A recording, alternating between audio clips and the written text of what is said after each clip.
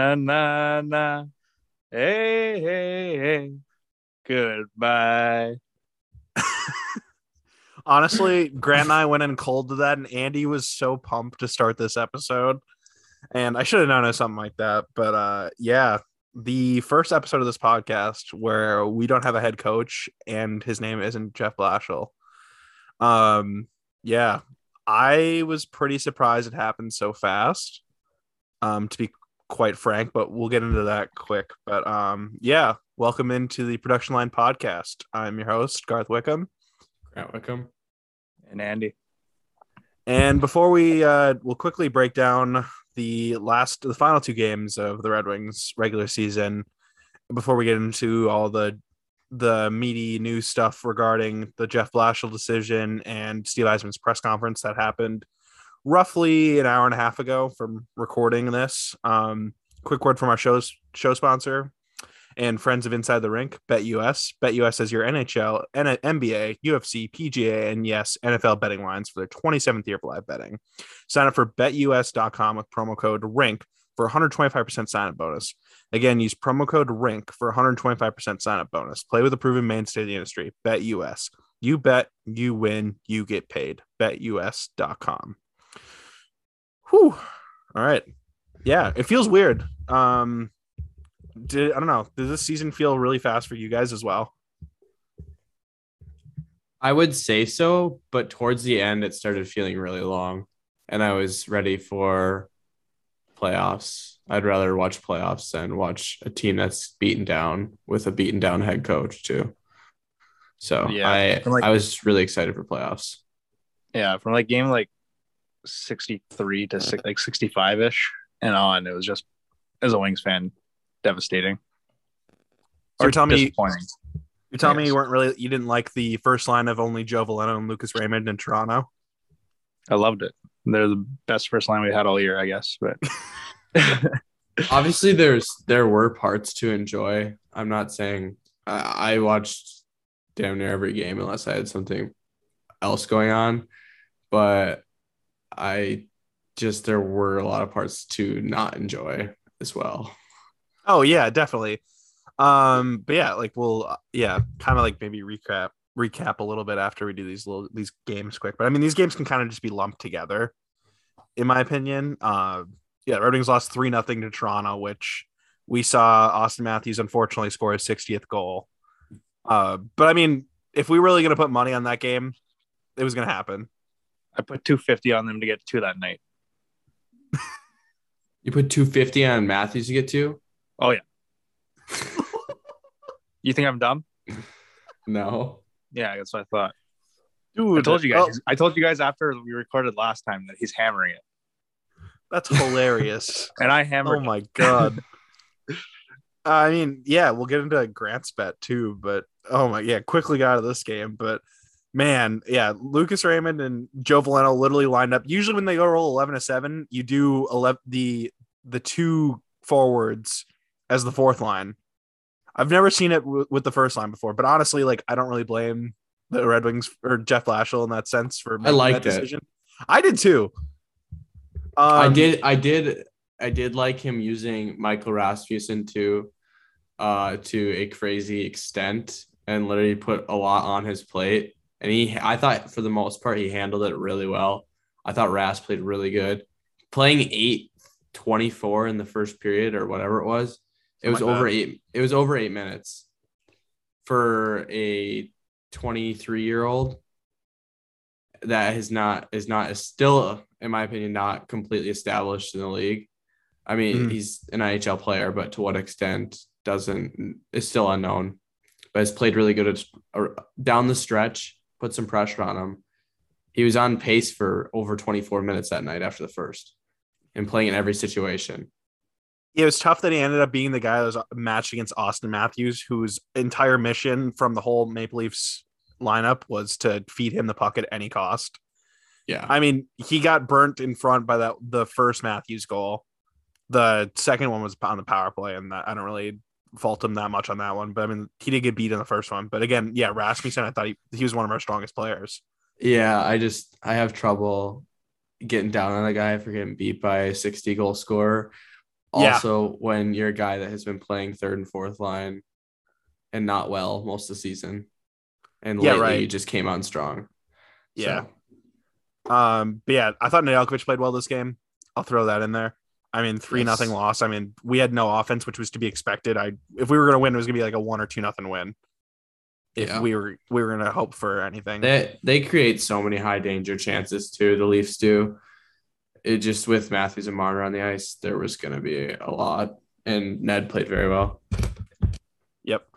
And then moving into New Jersey, last game of the season, and it's kind of fitting that Hellberg starts against the Devils. Hell and Devils. I don't know. I'm pretty sure that joke's been overdone at this point, but yeah, finally got his one game after being signed, and he looked fine. I really didn't have an issue with his game. He didn't save the Red Wings really in any means. He had a nice breakaway save on Sharon Govich, but otherwise, like which goal was it? Was it the Zetterlund goal, Grant? That it was kind of leaky.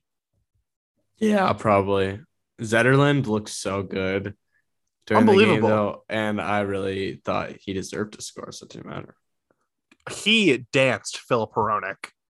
Absolutely walked him like a dog. Oh my gosh. It was nasty.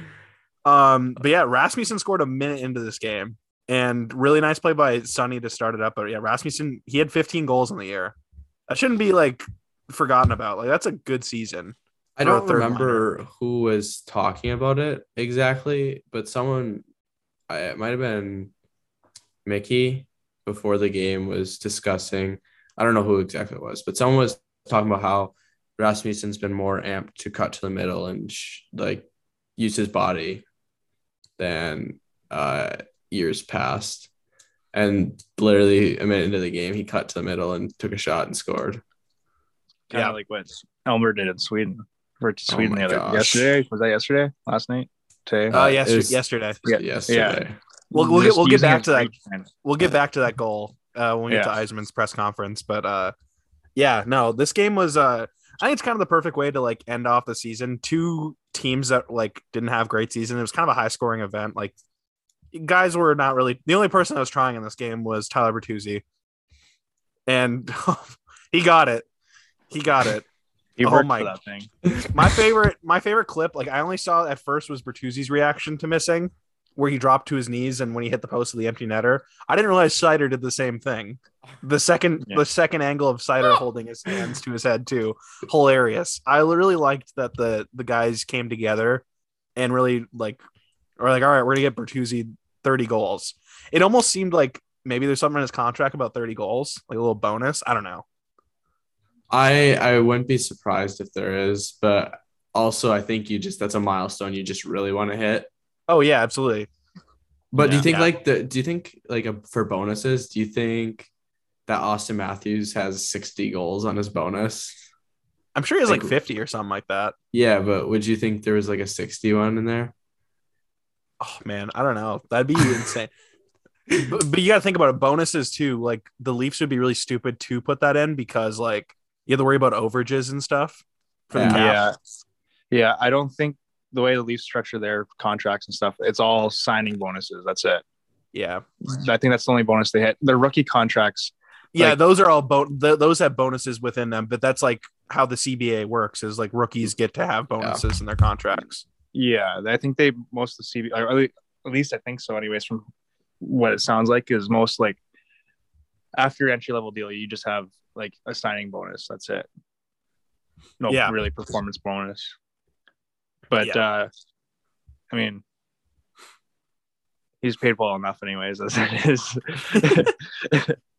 No, I was Bertuzzi was pretty jacked. Like that's the biggest celebration I've seen for an empty net goal in a while. It's pretty funny. Well, you also got to think in like negotiations for like future contracts.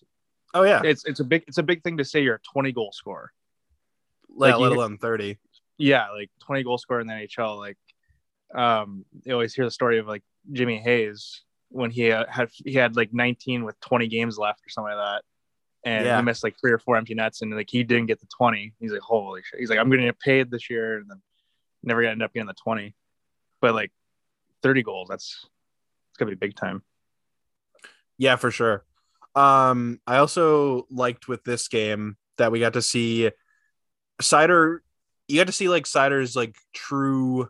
How do I say like not greatness is like an over exaggeration, but kind of. So he makes kind of a dumb error, which is kind of a rarity for him, where he kind of just throws it up to the wall to the point, and it gets turned over, and it ultimately leads to Dawson Mercer's goal. But then he gets to come back later in the game, and he ends up scoring for his 50th point of the year. I remember at the beginning of the season for our preseason predictions saying how, yeah, Mort Seider, like 5 goals, 20 assists. I'll be happy with that. Like 25 points as a defenseman. That's a pretty great year. Dude doubled me. Yeah. Crazy. You got what, 7 and 43 or something like that? Or... Yeah, 7 goals, 43 assists. Yeah. So your goals weren't too far off. 7 goals is good for any really defenseman that's, I mean, not a one defenseman. You're walking around like 10 to 15, but yeah, as a rookie defenseman, 7's phenomenal. Like, dude, I guess.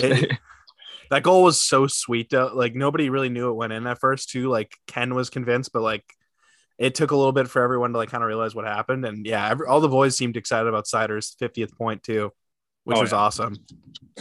Yeah, we also, there's kind of like another goal in this game from Pius Suter that also was that was a really weird one. That was arguably more weird in the sense that we went to commercial without knowing it was a goal or not. Because it looked like it crossed the line, and Ken was convinced about it, but they went into commercial without knowing. They came back and it was reviewed, and it showed up as it barely crossed the line. That was a tough call. Like, I was like, ooh, I actually didn't think it was in at first, but good for Pius. Like, he ends up finishing the year with 36 points, I think he had, which it was roughly right around where we predicted him to be at. Between 30 and 40 on a really good year, was what we had. Right. I believe was what we said. So yeah, it was right in the middle of it.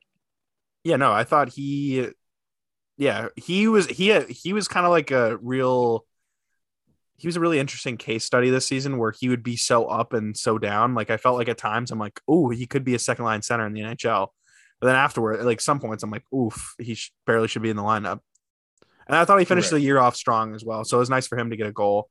And Joe Veleno, guy who's been snake bitten like a lot of this year and got to get a goal. I know Grant, we were on FaceTime during this, and Grant was a little bit pissed. Grant's currently have a little PC issue, but he'll be back in a second. But yeah, Joe Veleno scoring. He was really rooting for Bert to put it in, so he was a little bit pissed that Bert missed the breakaway, and then it went to Joe Veleno. Yeah. No, I thought this was a real nice game for the team to finish on, and ultimately for Jeff Blashill to finish on. I think we can move into that right now.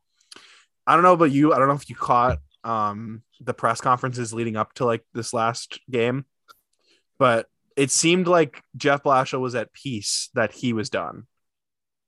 Yeah, I didn't see any of the pregame pressers. I saw like a couple of clips of the postgame pressers and stuff like that. I did watch Yzerman's presser today, which I know we'll get into later. But I mean, the writing was on the wall, obviously. Like, we've been saying this for a while, and Red Wings Twitter has been going all over it and whatnot. And then, like we said a couple of weeks ago, that for sure Yzerman already told him, he's like, you're staying here for the rest of the year, and after this year you're not going to be back, type of deal. So I mean, like, I guess to like get into what Steve said, he's like, he's a heck of a hockey coach. Like, he's going to protect Jeff. Like, he's going to be still respectful from Jeff, but like, he did give like 7 years here. He did give a lot of his time and efforts to the team. It's just a new direction they want to go, is how Steve put it. It's a new direction we want to go into. So to be politically correct, that's, I understand that. I respect Stevie's wording on that. No, yeah. And like, before we like keep going, I should say, like, the actual announcement came Saturday at 2 p.m. And it's funny, I was working on my final paper for one of my college courses, and I had to stop completely and quickly put out a breaking article, and I barely got my paper in time because I spent like 45 minutes cranking that out. But yeah, so in total, it was Jeff Blashill his contract will not be renewed. Doug Huda will not be renewed, and Jeff Saleko. All guys who have been there for a very long time. Doug Huda's been there the whole time that Blashill was there. hired the same year. And Doug Huda before that was 10 years on the Bruins bench as an assistant coach, which I forgot about. And Jeff Slayko came in the year after. So those are guys that like were there for a very long time. And it goes to show, and I wanted to like point this out, like how good of people they were. Like we can have our opinions about how they actually are, like coaching perspective. So before we break down how they were and what went wrong coaching wise, we should point out like they were good people and they don't deserve to be like slandered in that sense. We're not talking about the people in this. We're talking about strictly the position. Yeah. How the team was playing in front of them or for them, and then how they were kind of running the team. But no, as people, like you said it perfectly, like they were wonderful people. And right. Other than probably like certain players that didn't or that didn't have an agreement and certain views of their role within the lineup and stuff like that. When it comes to the day-to-day things as a human being, like you said, they're good people. So yeah. And I do appreciate, so as we keep going on about Blashill, I do appreciate that. Like I was expecting it to be a quick, like it was less than 24 hours. And we found out about Blashill's positioning, but also you think about it, Blashill's going to the World Championships to be an assistant coach for Team USA. And it gives him an opportunity to showcase himself to potentially get future work, right? Instead of Yzerman leaving him in limbo for, I don't know, potentially a couple weeks, whatever, right? That's just that less amount of time for him to interview and get his name out there from his agent or himself personally. Right. So I do appreciate that from Yzerman. I think I think Jeff Blashill did say during the week that didn't talk about his future, but it seemed to me as he in his press conferences, like the way he talked about the team and stuff, it seemed like he knew. Because like all season he did not make bold claims about like the rookies and stuff. They're saying, yeah, they're developing, whatever. The last press conference before the game, the pregame, he says, yes, Moritz Seider is the clear-cut Calder favorite, and Lucas Raymond should be second. And I thought that was pretty telling. I'm like, that's really out there, and that was a very pointed answer, which Blashill never really gave. No, especially, I mean, even under like Kenny's regime, but even especially under like Stevie's regime, like coaches don't. I mean, and even Steve, like you saw his press conference today, I saw a good clip of it. Like he flat out at one point just said, he's like, I'm giving you an answer without actually giving you answers, if you guys can tell. Like everything's tight knit there. Oh my God. He's so much fun to like listen to. Cause I went into that like not expecting like information about the coaches, but like I was looking for myself for updates on prospects, and it entertains me how he actually answers questions. And he's so like very political with the way he answers, as giving non-answers almost. And he's very polite about it. Like he knows. Oh yeah. No, he's not their job. Yeah, he's not a jerk about it by any means. I'm not trying to point him out in that way, but like, no, exactly. Yeah. Jeff Blashill, obviously. So he was that's kind of well known at this point. He was the second longest tenured head coach in the NHL, only behind his buddy John Cooper. Yeah, and he's been with the had been with the organization since 2011.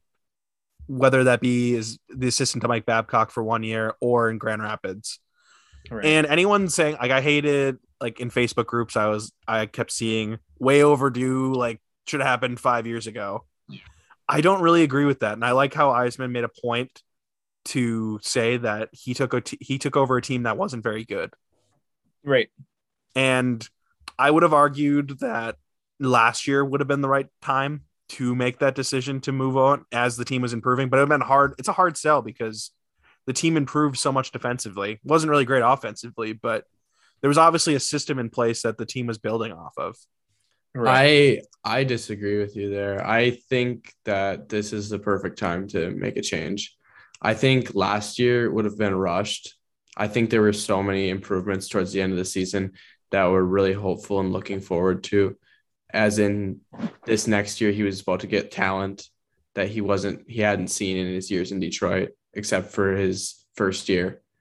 This is the first year he was going to be bringing in talent, actually, and have a legitimate possible core, right? You had pieces like Vrana that he didn't get to see with Larkin and stuff last year.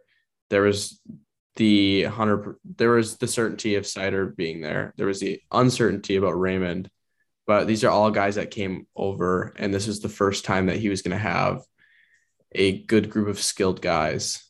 Not saying that they're good enough to compete against the best of the best, but they were competently skilled guys. Yeah, no, and I agree, and that's what Eisman kind of alluded to in his press conference, because he was asked a question directly. I love how I said we were going to split these two together, but they're so intertwined that I feel like we can just kind of pull Eisman's answers when we talk about Blashill. So that's what I think so back to this with your comment. Eisman felt that the team was more talented. This is the most talented group that he's had since he's been here. And he felt that it was time, and they showed personally how much they had proved, and it went back down the second half. And Eisman, like a couple times during his press conference, really pointed out how much the team needs to improve defensively, and stated that was a reason why Blashill was let go. Yeah, and he also said like personnel, like as in defenseman that we have as well. Like it wasn't just putting the blame on Blashill, like you were saying, right? But he was saying just in general, they want a whole new direction, kind of for the team defensively, and then like they it was like polar opposites from last season to this season, where last year all we had was our defense and our goaltending, and this year all we really had at most points was like, oh well, we can lose a game 9-7, but we're still losing the game. Like, like we had more offense, but the defensive game had just gone away completely in a lot of parts, like, and especially in big stretches throughout the year. So it did kind of seem that he sealed his fate a little bit, like that last from mid-February on, with there's 15 games from February on of giving up 5+ goals. Right. That's unacceptable for a team like so young. Even and it did seem like the team started to. I mean, it didn't seem like it was a fact that they weren't as engaged. Right. Wow, I flipped that. That's wow. Rough one. But yeah, they weren't. It's not good for a young team to give up that late in a season and have guys like Larkin. Like Larkin was obviously mentally drained, and I do think the best thing for him was not to play that last stretch. I think that's going to do him so well towards the end. Also, I think it's good for a team to have your captain take some time away too. Even when you know that your captain's completely drained, it weighs on the young players, I think, too. I'm not trying to bash Larkin. I'm just saying there was an energy when he was gone.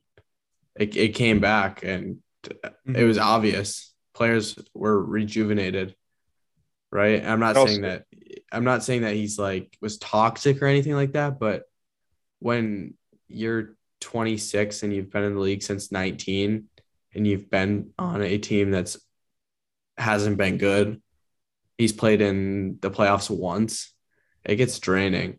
You're not playing meaningful games, and then that draining that's going on him, it's gonna weigh on the other players too. Yeah, right. Absolutely.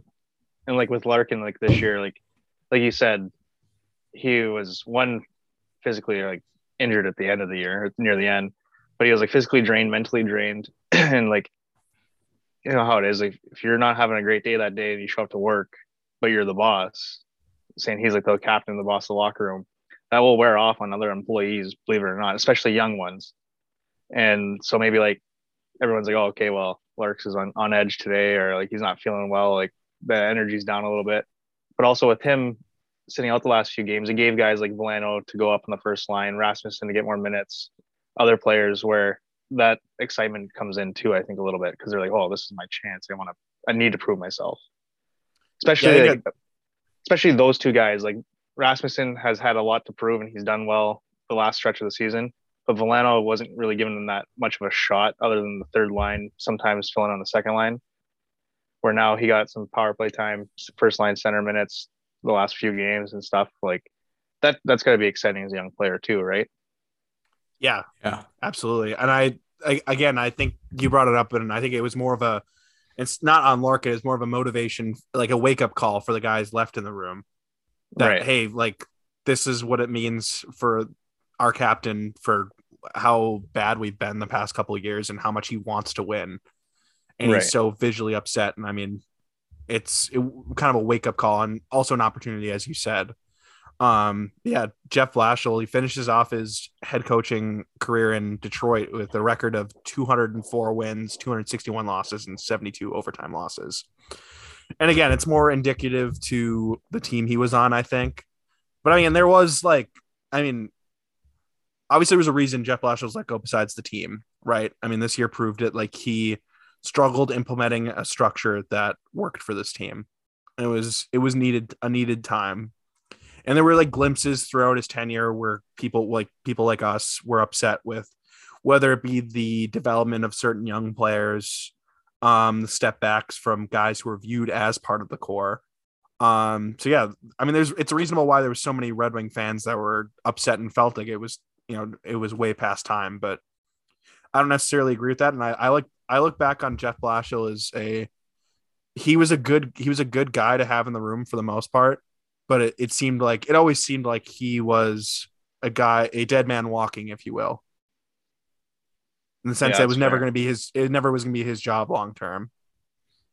Yeah, I don't think like to put it that way, dead man walking. Like I don't think he'd be the coach to lead them to a championship or like a deep playoff run type of deal. That's how I always felt of him. But yeah, I don't know. He did well when he was here with what he had to manage and what he had in front of him for the most part. Right. Yeah, I thought that like one of the most interesting pieces to this is that Alex Tanguay was staying.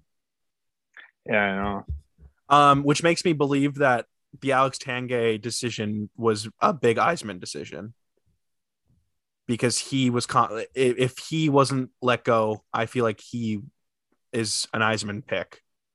Right. And go ahead. It's not like he was brought in more for offensive purposes, although the power play was not great this year and we would have liked it to be better. There's hands on deck from Blashill and the whole coaching staff itself with offense and power play. But goal scoring wise, there was a step up this year compared to last. Defensively went way down, but guys like Larkin and Bertuzzi had career years. I mean, Raymond performed. Basically most of the top six performed. There were obviously obvious things to like about the team offensively. It was just defensively and special teams were abysmal this year. Yeah, very true. But one other thing I want to add too is it's very rare that an NHL team will clean slate like a whole coaching staff. And like those two guys have been there. Well, I guess three with the goalie coach too. Have been there for the longest.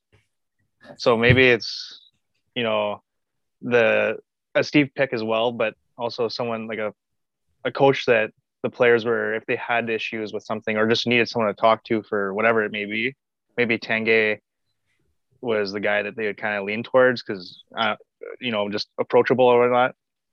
So if they're going to keep him on as the assistant coach in role, which I assume they would, like I don't see him being a head coach, right? Maybe it's just to keep some familiarity with, if a player's having a down week or down stretch, he's not quite comfortable with the head coaching staff yet because it's early in the season. It's still a familiar face to go talk to and just have a conversation with, whether it's hockey related, life related, or whatever, right? Right, yeah. And I was happy as well to see that LJ Scarpace was also sticking around. So we do get to keep the crazy challenges that are so successful because he's the guy. He's the video coach. So yeah. I was excited to see him stay, and he deserves it. I mean, he's obviously his role in that sense was pretty, apparent. Right. But yeah, now obviously this leads into the discussion of who's gonna be the next guy up, and obviously there was some questions about. Obviously, that was a big focal point of what was being said during the press conference from questions directed towards Yzerman. And he kind of just said he doesn't want to limit himself to a certain style or whether or not the coach has NHL experience or not. I mean, we look at the last two guys he's hired in John Cooper and Guy Boucher in Tampa. The only two guys he hired in Tampa. Both guys with zero NHL experience. Granted, they had long track records. I'm pretty sure Guy Boucher was also he had good numbers in the queue along with the AHL. And then John Cooper was USHL, obviously up to the AHL. And they had success. So Yeah, so I don't know what are you guys thinking when it comes towards where you think the decision's going to be? Is it going to be a guy with no NHL experience or a veteran coach? I think for me to say whether or not they're going to have it or not is not fair because I truly don't even think Yzerman knows. I know he said that, but I actually think it's true. I think he's literally looking at everything. I don't think it's going to be anyone he knows though. I think it's going to be someone that we're not really expecting. Yeah, but it's I don't know. I would say they probably won't have experience. Minimal. A guy I know, he and I were texting today, and he said Rickard has been reached out to from Sweden. Rickard Grönborg? Yeah, Rickard. Sorry, Rickard. Sorry. Yeah. Interesting. Because he used to coach with them in the North American League in college, and they're texting back and forth. And he said that he'd just for like an interview or initial interview and stuff like that. Wow. And I know we had mentioned him before. Breaking news. So, yeah, he said that like he didn't say like front runner or anything like that. It's just he was in talks. Well, Yzerman made it pretty clear that in the press conference he had a couple names that was rattling in his head, but he obviously didn't have any. So maybe we can assume that one of those names rattling in his head is Rickard Grönborg. Right. Which isn't surprising. I mean, when we look at the Lidstrom's comments in Sweden of how much he liked Grönborg, and it was like while Blasha was employed and everyone was kind of like, ooh, okay. But right. Lidstrom was a guy that brought in Grönborg for I'm pretty sure it was a World Championships. He was a head coach. I think it was 2017. He was a head coach of Sweden for the World Championships. His team in Switzerland right. just lost the championship. They lost in Game 7 for the Swiss League. Also note that he doesn't coach who does he coach? Zurich? Yep. And so EV Zug, they came back from down 3-0 in the series. Yeah, they came back. Tough look. That is a tough look. I was gonna try to not mention that for a potential new head coach, but if you want to bring it up, Grant's already glass half full on a potential guy. I am. That's so funny. But yeah, that's a guy that obviously has been tied to a lot. I mean, Grant brings up the point of like not hiring your friends. Yzerman did say something about in the press conference of how he values having relationships with the guy. Not meaning friends, but more so like knowing about them and like having a gauge of what their styles are. So I'm not like arguing with Grant in that sense. Well, you brought up a point of Lidstrom has direct connection. That I see that as correlation and right. enough correlation where it's not too close of where you're just trusting. Okay, I'm going to go with my buddy here or someone I know of that has, I think if I had to guess, it's going to be minimal NHL experience. You're going to go outside the box. You're not going to do, he talked about recirculating coaches that are just going around in circles. It's not going to be one of the mainstream Tocchet, Tortorella, Babcock, all those circulating names.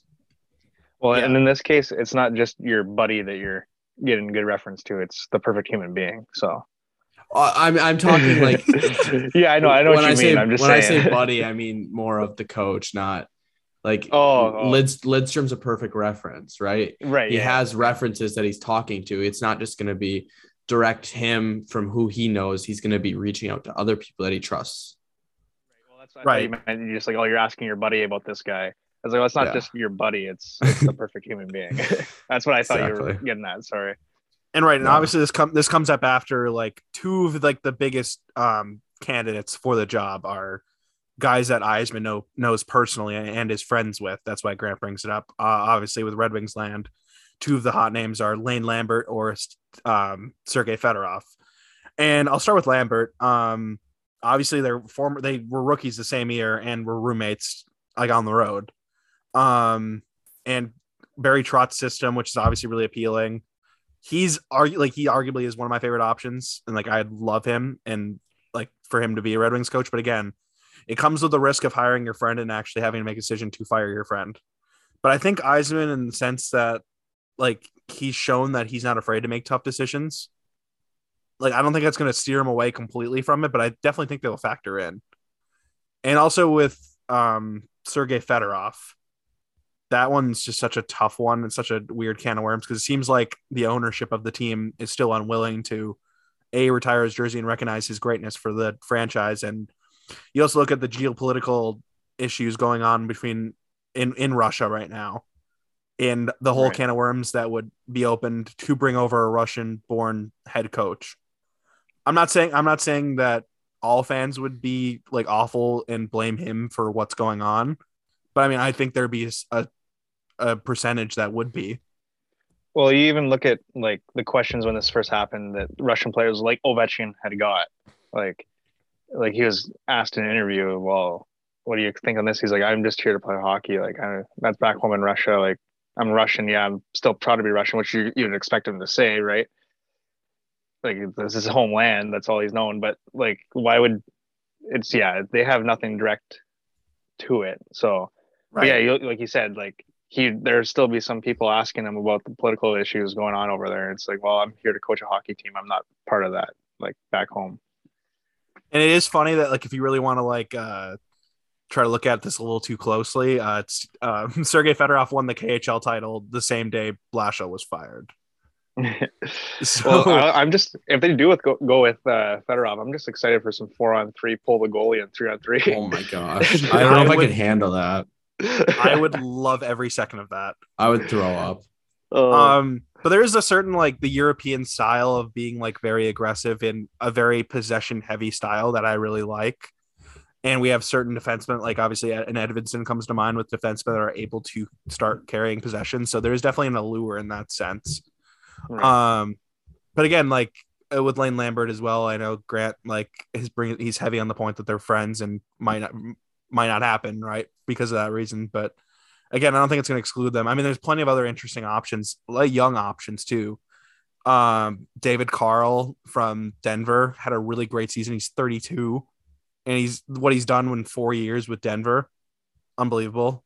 I mean, look at like how it matched up in the Frozen Finals or Frozen Four this year, right? Like he beat a Michigan team that was highly skilled, and then he goes on to beat a more prototypical college team that's a heavy senior team that's all like 24-year-olds and more defensive style, and is able to adapt and beat that. So I think there's something there to be able to win in multiple different ways that I like. And Benoit Gruel is another guy that's been thrown around, a guy he's the head coach of Syracuse in the AHL. And he was brought in when Eisman was there. So he would know about that. Ryan Warsofsky in Chicago is an interesting name as well for the AHL. I mean, yeah, like we keep going on. Obviously, there's more European options too. I mean, you look at Cam Abbott, who's the head coach of Rogla with Moritz Seider and William Wallinder, who took huge steps under his watch. Obviously, it's Roger Romberg. That's his name, right? Frölunda's head coach. Yep. Yeah, he's another name that would be an interesting look. Like, I like the idea of the Red Wings having such ties to Europe that there are a bunch of outside possibilities. And if there ever is going to be a European head coach again in the NHL, I think the Red Wings are a decent opportunity for that, which I like. It's weird because like every time there's a coaching vacancy in the NHL, your pool is like directed down to like 5 max, 5, maybe the odd like 6 guy that he's like, oh, you're going to interview him just to get like a viewpoint on how things he would change, but you're not actually going to even consider him. Where the Wings could have like 10 to 12 different options, or like with coaches, like obviously 6 or 7 probably like, all right, we're considering this guy, but like they can go through like 12, 13 different interviews. And it's kind of rare because you never know what direction Steve wants to go. Does he want to go young, North American, old, like or European, like, or, AHL coach, no NHL experience, no pro hockey experience at all. There's a lot of avenues that can be taken where it's not your traditional coaching vacancy, free agency type of deal for like other NHL teams' experience, really. Right. I do want to point this out that a lot of these names came from Max Bultman's article of The Athletic. That was a really good read. I recommend anyone listening, if you haven't read it already, go read it. He also had a follow-up article with like how the next head coach should be supported and put in a role to succeed. That would mean like improving the team and putting the coach in a better position to succeed instead of staying stagnant and where you could ultimately lead to another situation, which I think Yzerman knows that. I don't think he's going to go in with, and he said it in his press conference that there will be changes. Yeah, I was just going to say that. I'm going to step in and say that. Like he kind of alluded to it where, yes, they're moving on from Jeff and stuff like that, but also like there's going to be should be a lot of change in a sense. They're going to try to make a lot of change in the right areas. He basically said that he was going to trade Phil Hronek this offseason, and Grant's going to be really excited. Yeah, I don't know if he said that. He said, I'm working with Grant. He said, I'm working with Grant on figuring out what the best fit is to regain while trading Phil Hronek. He mumbled it at like 35-13 in the interview if you watch it. Yeah. He said, as a Phil Hronek expert, Grant Wickham will be my resource while looking for a trade. Oh, man. Yeah, that would be something. I'm obviously all for that, but no, he did not say that, unfortunately. Yeah, he obviously didn't get into names and stuff. I really loved his quote about free agency, that he has a long list of great players that'd be a good fit in Detroit, but he just doesn't know if they're ultimately going to be available. I did love that. Like, he's just being so funny. He's like, yeah, I'll sign a guy if it's going to, if he's available and wants to come here. He's just so matter of fact with the press, and I love it. It's so funny. He's not being a jerk either. It's just like he's entertaining. Yeah, he's like kind of like going like the roundabout answer. He's giving you an answer without saying anything. He's giving you he's like, yeah, obviously if like a guy wants to sign here, I'm going to sign him, but like, is he available? And he even said he's like, every free agency there's like 4 or 5 main guys they want to target, and he's like, well, then you go to talk to them and they've already signed somewhere else, or they've already had a deal, an extension or something like that. And he's like, oh well. And this is kind of off base a little bit, but I do want to bring up about Blashill. That I love about him as a person off ice, technically, I guess, with the media and how good he is with taking questions and taking heat. I mean, like, for example, the game in Toronto the other week, all the questions were just circulating around everything Toronto. I mean, it was him and Moritz that had the interviews, and every question to Moritz was about Austin Matthews and how good of a player Austin Matthews is. And that's the same thing with, I don't know, any media that Blashill has to go through. It's just all negative just about and what he's doing. And he's been nothing but, I feel, in the interviews, he's never ripping on them and stuff. He's just good to him. No, I agree completely. That's a good point. That how well he was and kind, like he was not a mean person at all. Like he was a good dude, and it should be. And I think he will get another job in the NHL, whether that be on an assistant bench, like as an assistant on the bench, or the head coaching vacancy. I mean, there's gonna be a lot in the NHL this year with all the interim head coaches. Yeah, I mean, there's plenty of other things to take away from Yzerman. Obviously, Yzerman says a lot without really saying what he is thinking, which is kind of the allure of the general manager. And I like that in our general manager. Again, like he credited Jeff Blashill for leading this team to make it so this team wasn't a quote unquote complete shit show. Yeah. I like that quote. That was funny. Yeah, like really exciting things that he brought up were along the lines of the prospects. I mean, he got questioned about Berggren and how strong of a season he had, and he really liked that the areas they were requesting him to get better in that he did, and a willingness to learn, and how he's going to go to the World Championships and hopefully make the team. Or is he already on the roster? I don't remember. I can't remember. World Championships, excuse me. Yeah, I can't remember, but yeah, either way, it doesn't like. But he did say that he does have a chance to make the roster next year, which is nice to hear. And Edvinsson, he said he was optimistic that Edvinsson will make the NHL next year, which I thought was a little bit telling. Not that it's surprising. Like I do think Edvinsson, and he was comparing Edvinsson to Seider's year in the SHL. And I mean, that's all we've been doing as well, because that's what we have to base it off of. Comparing, but also noticing the differences because they are right, not similar players. He did say that. Yes, I'm not. Saying he was going off that completely, but he did mention how different stylistically they were. Yeah, they are very different. Yeah, but similar scenario in the sense of making the jump. Yes, at a similar age. Yes. Yeah. Yep. Right. Yeah. And the guy he did seem the most excited about was Elmer Soderblom. Yeah, he was pumped. He basically, he's like, after he like pumped him up for about 2 minutes, he's like, "Oh yeah, I didn't want to overhype him." Steve, what did you just do, man? He talked about how cool the goal that Andy was referencing early on in the podcast about the Bobby Orr-esque finish that he had, where he just basically put a stick around the goalie with his long reach. But I mean, his impact's been crazy. He ran into his agent in Germany at the U18s, which I find funny. I feel like Yzerman just like bumped into him on purpose and trying to get him off guard, just negotiate a contract on the spot. Sign him right now. Yeah, he's just like, I just find it funny. Like, you just ran into him at the, I mean, granted, I'm sure he represents players at the tournament, but like, still, I think it's funny how he worded it as if like, it's just, you're running into a buddy at the coffee shop after work or something. Yeah. It's a coincidence. It's, Okay, Steve. Yeah. Sure. Hey, Jimmy, I haven't seen you since high school. How have you been? Yeah. And that phone call that he was late to the press conference with. Yeah. I love how he mentioned that. Like, you can't tell me everyone thinking. Yeah, he's just doing that to get everybody thinking. There's no way you're not just gonna say, "Yeah, what do you want for dinner, Steve?" Yeah, Steve. Meanwhile, he was just taking a piss. Can you grab Chinese on the way home?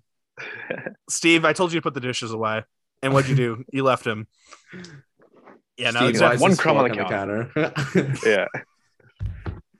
Oh man, it was so funny to me. Like he totally did that to like mess with people, which I find hilarious. I love the points about Elmer. I mean, both sides want an NHL level contract, which, I mean, there was no worry from any of us that he wasn't going to get an NHL level contract. And he mentioned that he wants Elmer, Vero, and Johansson all in North America next year. And I did appreciate that Vero was brought up.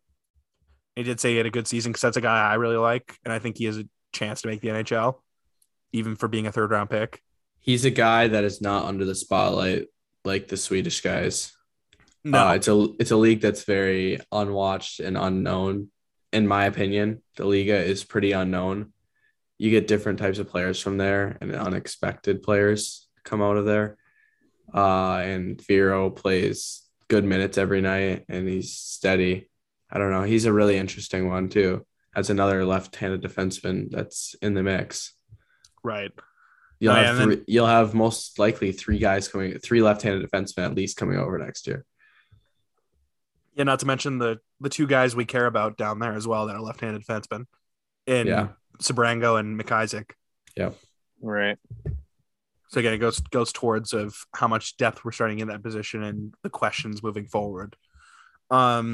He did say he talked to Nedeljkovic in his as a meeting, an exit meeting as he was going over to World Championships, and they both agreed that he had an up and down season. But Yzerman did say like part of that's due to the team, which I did appreciate, and he thought Alex was good at times and wasn't at times, which it's true.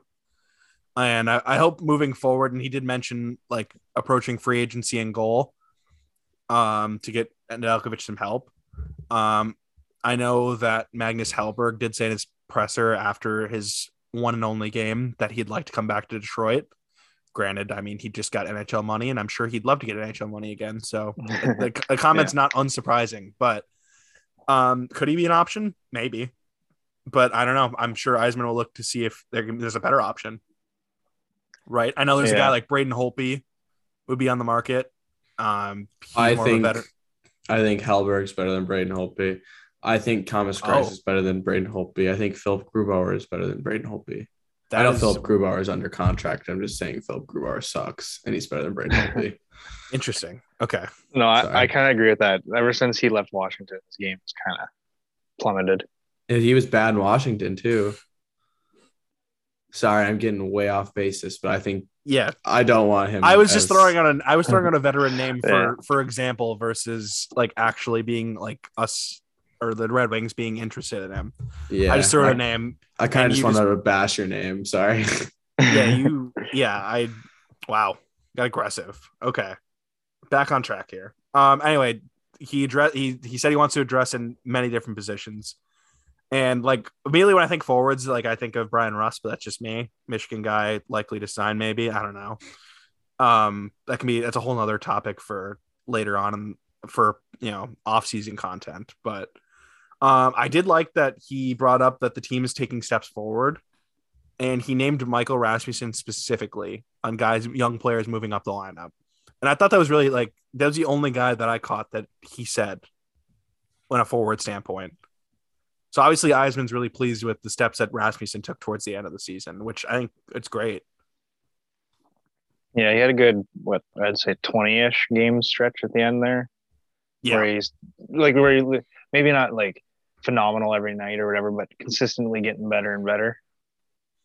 Yeah. Right around the trade deadline and on. Like he was one of the few players that actually kept up and improved. Right. As that rough stretch really set in. Yeah. I thought there were some funny lines at the end where said he hasn't asked Chris Ilitch about the checkbook yet, which I thought that was kind of funny. But obviously Ilitch he has the full support of the Ilitch family, and I wouldn't, obviously that doesn't surprise me, as they seem very patient in this rebuild, where a lot of ownership that you'll hear around the league, like at Philadelphia, let's say, where the ownership is very antsy and want to rush things. And Eisman did say he feels he makes his worst decisions when he's rushed and does not want to be rushed by anything, which should be telling a little bit that he did say he's not going to force any trades this summer, that if it happens, it happens. So maybe we should not expect a Phil Hronek trade, but I mean, I would love to talk about it. That to me screamed Phil Hronek's gone. that says it all over it. Right. Yeah. I took a lot from that. I mean, took a lot from the press conference. I mean, we can look. I kind of glazed over some of the more so his coaching philosophy, how he, doesn't want to rush the search. He wants to have a guy by the draft. That was after he was asked initially and said, "Yeah, it's not going to be tomorrow, and it will be before the training camp." I love that answer. Mm-hmm. Yeah.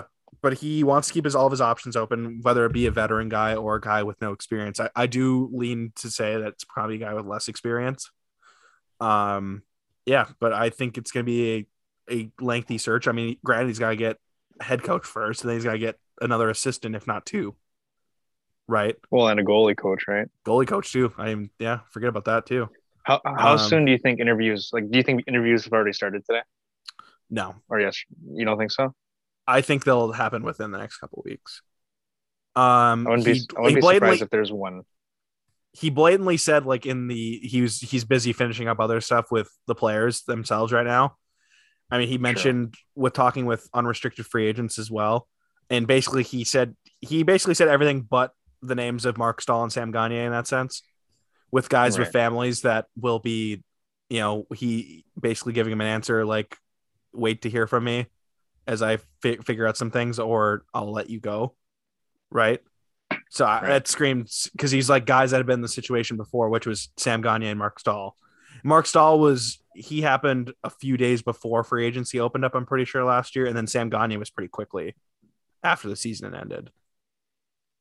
If my memory is doing me right, I'm pretty sure that's how that went. So I wouldn't be surprised to hear answers on one of those guys if they do get re-signed. I mean, I'm all aboard the Sam Gagner train coming back. I thought he really proved his worth down the stretch as well, as a guy who performed when the team wasn't necessarily doing as good, especially in a leadership role. Marc Staal is a guy I kind of pause on if we really want to improve this defense. I don't think he's here. I like Marc Staal, but I don't know if there's room on the roster for him. Could be a special teams coach. Yes and no. I agree and disagree. I think Sam Gagner has value, but I don't know. Down the lineup, you have a lot of forwards under contract.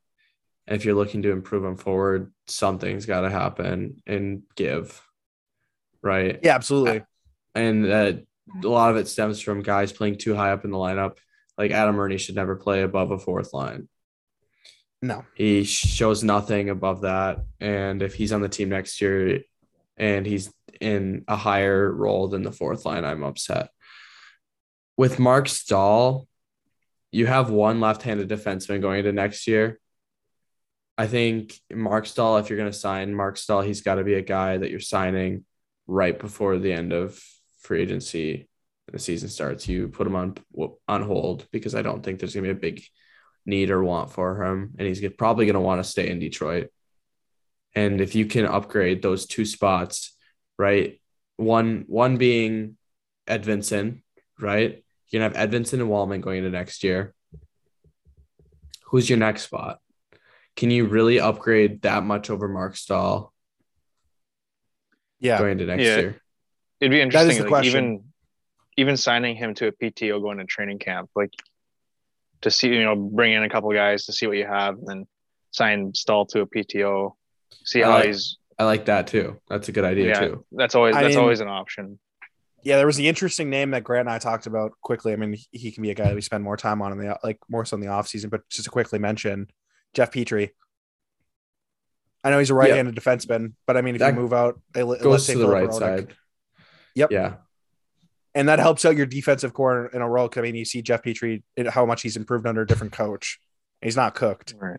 And he's blatantly said that his preference is to be either in Detroit or Dallas. Now it's Engels that said that, right? Eric Engels from Montreal for Sportsnet. Yep. And he's obviously tied, like he reports on the Habs. He's in the know. And it doesn't surprise me. His wife's from Houston, so you get the Texas connection. And then obviously Jeff Petrie's ties to Detroit are well known. Right. I should obviously mention that Jordan Oesterle is also under contract, but he won't be playing the top six. He's an 8th defenseman. Yeah. 7th. I only want him. Yeah. I want him in only an injury. He's not a guy that I want in and granted, he's fine. Like when he's in, but again, he's a 7th defenseman. Like he's not making an impact I don't want guys that are just spot fillers, which is what we've had the past couple of years. Which is what he is. Yes, exactly. Yeah. A warm body. That's what he is. That's why he was signed.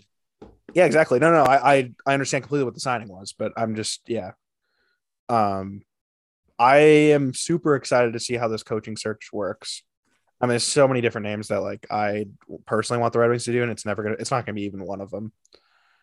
For sure, it's not. I mean, that's fine. Eisman's a lot smarter than I am, and we should just be along for the ride and wait it out. We have the time, and I would expect things. I would guess somewhere around late May, like a month from now, maybe. We really hear something. You think that early? Maybe even a little bit later. I don't think you're going to hear anything till it's over. Yeah, I mean, well, when's the draft? I forgot, so I should have said more mid-June because I thought the draft was in June again, but it's second week of July. Okay. Yeah. I'm just saying I don't think you'll hear anything until he actually hires someone. Yep. When's free agency this year? Free agency is gonna be like the week after. I don't know the exact date. So it's gonna be like the end. So like second or third week will be draft, and then near the end of July. I don't know the exact date, but it's gonna be somewhere around there. It's supposed to be. It's gonna be a shorter off season this summer because it's gonna start. The season's gonna start normally, but obviously everything's pushed back from playoffs. Yeah. Obviously, changes coming to the organization. I mean, it's tough when anyone loses their jobs, especially guys that are so well liked. But I mean, it was time, and we should be excited as Red Wing fans. We're allowed to be. This is an exciting time. Finally, Eisman gets his true choice of his guy. I mean, Blashill, he did rehire Blashill, so I mean, he was his guy for that second part. But this is like a clean slate that Eisman gets to choose how he's going to mold.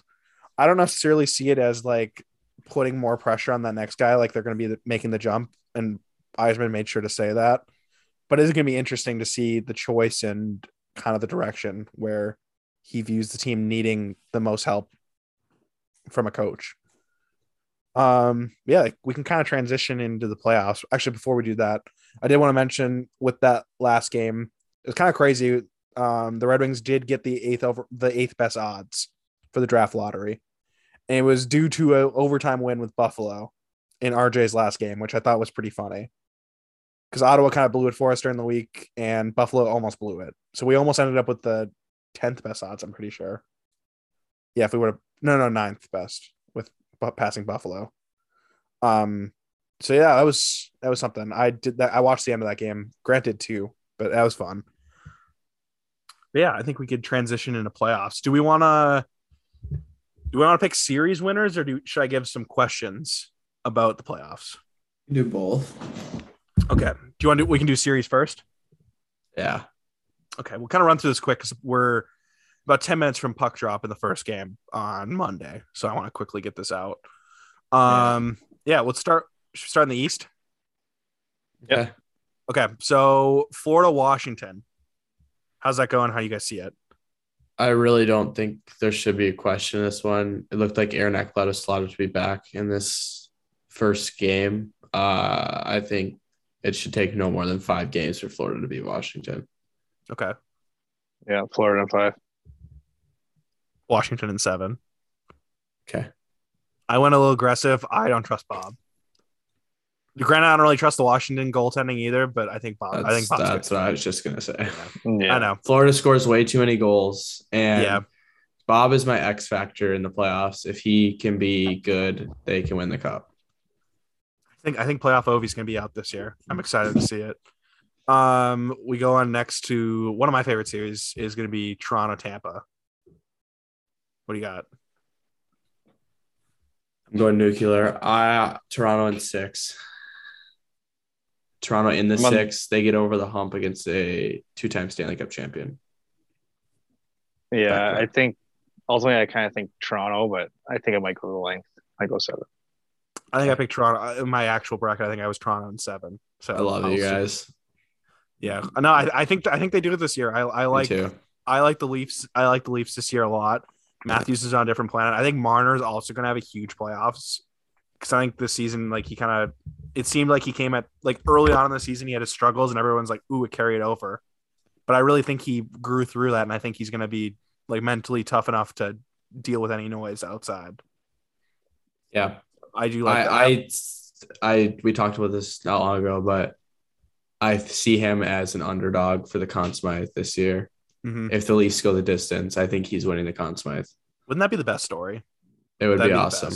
But I just don't want to see Toronto fans happy. No, I know, and that sucks. But I do like Mitch Marner a lot. I like Mitch Marner. Yes. Hurricanes, Bruins. Hurricanes in 7. Sorry. Yeah, Canes in 6 or 7. I go 7, 6. Yeah, I'll go 6 or different. I got Canes in 6 as well. Regardless of the goaltending, I'm pretty confident in the Canes structure. Bees are a little bit, besides the high end guys, I do question their depth. I do like their defense, don't get me wrong. And the goaltending for them is the biggest question mark, I think, of how it shows up. I've heard things that they might rotate. They might go Allmark and then go, if they lose, go Swayman the next game, which would be interesting. That would be really interesting. I like that. I do think I do think this would be an exciting series though. I think this is gonna be a really good one. I think this is one that I struggled with the most picking, this in the St. Louis series, but I do think the Canes are the better team. Yeah, deeper. Me too. Yeah, I think they're better in every position as well. Finishing up the East, New York, Pittsburgh. I've got Pittsburgh in 6. I think Shesterkin chokes. I don't like the Rangers at all. I've been the biggest hater of the Rangers the whole season. Everyone has New York in this series. I have trouble betting against Sid and Gino and all those guys after I've faded them all season too. And now they're without Jari, and I'm right on their wagon, so they're probably going to lose. But I got Pittsburgh in 6. Yeah, the Jari one kind of veered my opinion and my initial thought, but I still think Pittsburgh in 7. Nice. I got Pitt in 6 too. Oh my gosh, guys. Dude, I like the Pens. I do. Like, I think they're a good team. The Rickard Rakell edition was nice. I do like him there. Sid's a beast in the playoffs too, and after losing the first round last year, I don't think he's doing it again. Right. Especially I saw a press conference that he said like this is a chance of like the last time that him, Malkin, and Letang are all on the same team. I think it's gonna mean something to him. Letang's for me, Adam Fox. Sorry, for me, I grew up a grew up a Jeff Carter fan, so like he's at what 3C right now. Okay, Randy. That is a Randy Wickham answer right there. Hey, I've been a Jeff Carter fan since like 03, boys, when he was in the Sioux. That's the reason why awesome. we're number That's 7 awesome. for the longest time. I do like Jeff Carter a lot. Jeff Carter's a really good player. Moving to the West. Keep her moving along. We'll go with. I'm trying to pick the higher seeds. I'm trying to remember them. So Colorado versus it is Nashville at this point. Yes. My dark horse was gonna be in this playoffs was gonna be Nashville if they were gonna play Calgary. I was gonna predict them to beat Calgary if UC Saros was playing. UC Saros is now no longer with us. May he rest in peace. I'm super sad because he's like my favorite goalie in the league to watch. And now I think Colorado wins in 4 games. Sorry, Nashville. Yeah. Colorado in like 5. Yeah, I picked Colorado in 5 as well. I mean, I just can't see them winning a game with Dave Riddick in that. Dude, they have Dave to play Riddick, Ingram. He has a save. He has a save percentage on the season with an 886. That's worse than Thomas Price. You're playing against. Never mind, Colorado. No, I think one game in Nashville. I think Nashville takes 1 home game. The fans steal it. Yeah, the Bridgestone. I like that pick. I'm with you. That. That's the only reason. It's crazy. Calgary versus Dallas. I made 2 Calgary different brackets. I made 2 different brackets here, and I went totally different on both of them. Okay. I had Calgary in 6 in one of them, and I had Dallas in 7 in the other one. For the sake of this podcast, I'm gonna go Dallas in 7 for the excitement. I hate this Calgary Flames team. It's gonna be 2 of the best first lines in hockey going against each other. Then Dallas literally falls off a bridge after that. But you got Luke Glendening and Vladislav Nemestikov on the team. That's and true. Arguably a top 5 defenseman. And Miro Heiskanen. He's great. Arguably, probably top 5. And then you have John Klingberg, who's sick. Not defensively, but he's filthy. He's fun offensively. Also, Jake Ottinger is really, really good. But I hate Dallas. I just hate Calgary even more. So, wow. Dallas in 7. I got Calgary in 6, but I think Markstrom is just going to outperform any goaltender that Dallas has. I got Calgary in 5 for the exact reason Grant named that Dallas has nothing after their first line. I'm pretty confident in Calgary's lines behind their top line. Well, you don't believe in Jamie Benn and Tyler Seguin. He doesn't like to go down, if you know what I'm saying. Jamie Benn doesn't like to go down. I don't get it. Can you explain it to me? Venn diagram. I will not. I'll explain it after the show. Okay. But yeah, Calgary, Chris Tanev, great. I like Chris Tanev. He's one of the best defensive defensemen in the NHL, in my opinion. Yeah. Him and Hanifin have been really good this season. I really like Rasmus Anderson as well. And Jake Markstrom, great goalie too. Calgary in 5. Then my pick for the most exciting series, Wild Blues. I've got Blues in 7. I think this is the most interesting series and is going to be the most determining of who wins the Stanley Cup. As much of a hot take as that seems, I am 70% sure that the Stanley Cup winner is going to be coming from the West. I think it's either Minnesota or Colorado. I think if Minnesota beats St. Louis, Colorado is going to struggle with Minnesota heavily. And that could determine a loss. St. Louis gets mopped by Colorado all the time, and I think Colorado will breeze through them. But St. Louis is such a tough matchup for Minnesota. And I think St. Louis takes that one, and I think that will help Colorado. Yep. Is Bennington their predicted starter? Husso. No, Husso. Yeah. I mean, either way, it's kind of a toss-up. I don't know. I don't really know who I'm picking, but I think it goes the full length. I think that one goes 7. Pick a guy. It's pick a team. Dallas Stars. No. No, I don't know. Go Minnesota. They have, I don't know. Okay, Minnesota in 7 for Andy. They're more fun. Yeah. I'm going St. Louis in 6. I love it. I'm on the St. Louis train. Robert Thomas is my guy. He is so good. Jordan Kyrou is great. Vladimir Tarasenko has been great. They have 9 20-goal scorers, man. Cool. One line gets shut down. Guess what? We have 2 others. Yeah, I mean, you can argue the same for Minnesota, though. One line gets shut down. Here comes Johnny Gaudreau's brother, Freddie Gaudreau, Matt Boldy, and Kevin, the Swiss man, Fiala. And then that line gets shut down, and then the Goon line comes out and hammers everybody. That line gets shut down. Nick Deslaurie's dropping the mitts and beating the snot out of you. It's gonna be a fun series. Marcus Foligno had 23 on the year. Yeah. Yeah, no, he's a good. No, I'm not like discrediting Minnesota by any means. I'm just saying St. Louis had like arguably the best scoring depth from a forward perspective in the whole NHL. This should be the best series. They did. Yeah. This will be exciting. And the last one, what was that? 113 points for Minnesota, 109 for St. Louis. Dude, the playoff structure is honestly the dumbest thing. It is. Like, I mean, look at Maple Leafs in Tampa Bay as well. Yeah. It's ridiculous. They need to go back to 1-8 for conference. Yep. No, go 1 through 16. Ooh. That'd be fun. I love that. I love that one. Yeah. Nuclear. We can get it in an off-season talk, but last one. LA versus Edmonton. Edmonton in 5. Yeah, 5. Edmonton. I got especially Edmonton without Doughty and I got Edmonton in 7. I think LA is going to make it interesting. I could see this one go. I just don't like them without Doughty, like Andy said.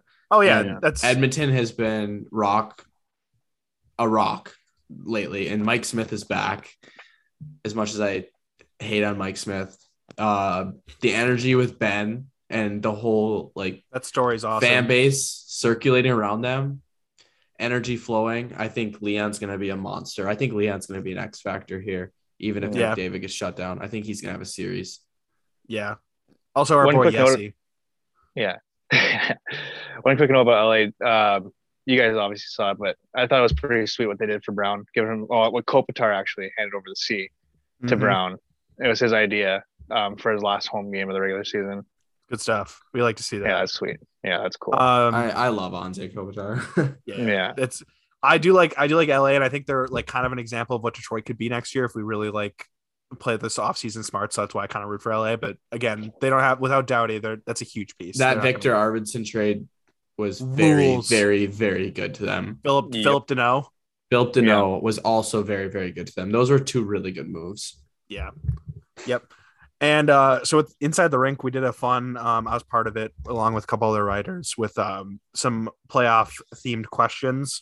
And I thought it'd be kind of fun for our podcast to kind of go through and do a couple of them. I mean, I've already had my answers, but for you guys mostly. I'll just start off with higher seed that's on high alert for an upset. Carolina. Andy? I guess Toronto. Again, I don't know, even though I have them winning, they're just the higher seed. Yeah, I guess that's fair. Yeah. All right. It's not really that much of an upset, but I get that. But, I get what you mean. Best first round series. They said St. Louis, Minnesota, or Toronto and Tampa Bay. Yeah. Those are my answers as well. Yep. Series that'll go to the most overtime games. Carolina, Boston. Carolina's notorious for overtimes, and so is Boston. Yep. That's my answer as well. Biggest overall disappointment, East and West. West, I'm gonna say Calgary. All my homies hate Calgary. For the East, I think this division or this. Heck, I'm gonna go with the Rangers. The Rangers are gonna lose to Pittsburgh. Everyone's gonna be disappointed. I just don't see there being. It's hard to be a disappointment in the East. All the teams are so good. Maybe Florida, if your theory comes true, because I do think there's a possibility that they do lose to Washington or they lose in the second round. I really think this is the year that the Leafs show out, whether it's just make it to the second round or something else. I think they go to the conference finals this year. Yep. Andy? So, Calgary, same. And then Grant at the end there, still exactly what I was going to say. Florida, because Washington just couldn't squeak one out here. I got the Panthers as well, but I got Minnesota for the West. With all the additions they made with Billy Guerin and the cap, how they're going to be next year, they lose. That's a tough one. It is, but they got screwed from matchup too, right? You finished with 113 points. It's hard to be a disappointment. But it's still it's just how it is, though. Yeah, they're gonna have to make so many cap adjustments next year. That's more so my point. Yeah, they finished above Calgary, didn't they? I think so. Yeah. I think Calgary's 111 points. It's crazy how that works. Star who will underperform? I'm sticking on I'd say Goodrow or Shesterkin, my two most hated teams right now. Andy? I'd say Shesterkin, yeah. Give me Kaprizov. I like that one too. He came to my mind, but yeah, I don't know. A non-household name that will burst onto the scene. A non-household name. I'm thinking of guys like Pierre Engvall is a fun one for me. I know we had talked about Trevor Moore possibly being a really good player in this LA. If LA wants to do anything, they have to have players like that succeeding. I'm also looking at guys like Alex Newhook. I want to see Alex Newhook take a big step in the playoffs here, and Bo Byram too. Mikheyev out of Toronto. Ooh, I like that too. Playing the second line. He's stepped up his game a lot lately, and he's phenomenal in penalty kill. So much speed out of him too. Give me Dylan Dubé for Calgary. Yeah, that's my guy. I would have said Alex Newhook as well. That's a good one as well. Canada's best shot at bringing back the cup. Toronto. Yeah, I'm gonna go Calgary. Sleeper team from each conference to make the finals. Boston and St. Louis. If St. Louis can somehow get past Colorado, I think they're going to really struggle once they get to the second round. Yeah, St. Louis would be mine, and then out of the East, there's not really many. I guess I don't know. No, but I have no clue in the East. Yeah, I guess go Bruins. I have no clue. Yeah, Bruins, I guess. Yeah. Actually, I'm changing my West answer. I don't think there's any possible way St. Louis gets around Colorado. I'm going with Edmonton. I think Edmonton makes it past the first round, and they're going to run to Calgary or Dallas. They clean house there, and then they'll be in the conference finals already. So, right. Yeah, I'm going to – man, that's fun. I got Bruins or Kings for East and West. The Kings is a really crazy one, but I kind of like it. Dream finals scenario. Who is your dream finals? Florida, Colorado. Yeah, I think that's the easiest one. Yeah. Who do you guys project to be in the Stanley Cup final? Like your actual pick? Mine's got to be Colorado, Carolina. That's mine as well. Yeah, I say Colorado, and then either Carolina or Toronto, I guess. But okay, that's fun. I still don't think Toronto can get it, but if they get past that first round, they might catch fire. That's the only. And I think we're all standing on the fact that Colorado will win the Stanley Cup in our minds. Which is interesting because I see everyone having Colorado lose to Calgary in the conference finals. Everyone's brackets I've seen has them losing. Big Calgary, yeah. No, I'm Colorado winning the cup. This is their year. The only two things, like the only two teams that scare me are the two juggernauts, or ideally Colorado and Florida. I wonder if they've stacked up so much to have the Tampa effect when they got swept by Colorado. Yeah, maybe. Columbus. Sorry, not Columbus. Sorry, Columbus. The only team that scares me that Colorado's might have to play in the West is Minnesota. Yeah. Yeah. If I'm Colorado, I'm not scared of any of those teams besides Minnesota. You've struggled against Fleury ever since he's been in the West. And then also they're just a team that is really good against almost all those teams. Maybe Edmonton too, because McDavid and Draisaitl play a really fast pace, and that kind of does not sit well with them. Right. Yeah. Conn Smythe winner. I put a bet on it already, but I have Nathan McKinnon winning the Conn Smythe just because I'm riding that double edge on Colorado. But if I was going to go nuclear, I'd sprinkle money at Claude Giroux. I think he's going to have a huge playoffs. And then if you want to go crazy, I'd throw money at Marc-Andre Fleury. I like that. I like those three, yeah. For me, assuming that everything, like we just said, Colorado winning it and everything, would be McKinnon. Yeah, mine's Nate Dogg too. Nate Dogg is a different beast when it comes to playoffs. At plus 900 on the book, you can't not throw money on him. Easy money. Yeah, it's the easy answer. That's easy. And your wildest prediction we'll finish off with. Wildest prediction has got to be Dallas to beat Calgary in round 1. Yeah. And is that yours too, Andy, or what is yours? Wild prediction. I don't really have one, so I'm just going to go with that one. Okay, cool.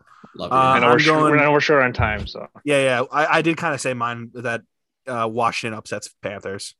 Yeah, that's my crazy take.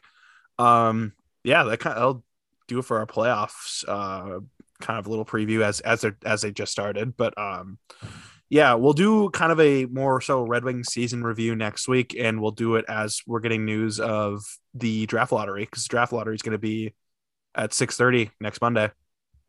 So we kind of get that. We can time that perfectly. We can start right after, so we can kind of get our fresh reactions off that. Kind of do a mix between the review of the season, our thoughts on players, and possibly a little draft preview. We'll do more so obviously leading up to the draft, but we can kind of do a quick one. Right. That'll do it for this one. Thank you everyone for listening. Please support us on Twitter at TPL Pod. Subscribe on Apple. Support Inside the Rink. And thank you everyone for listening.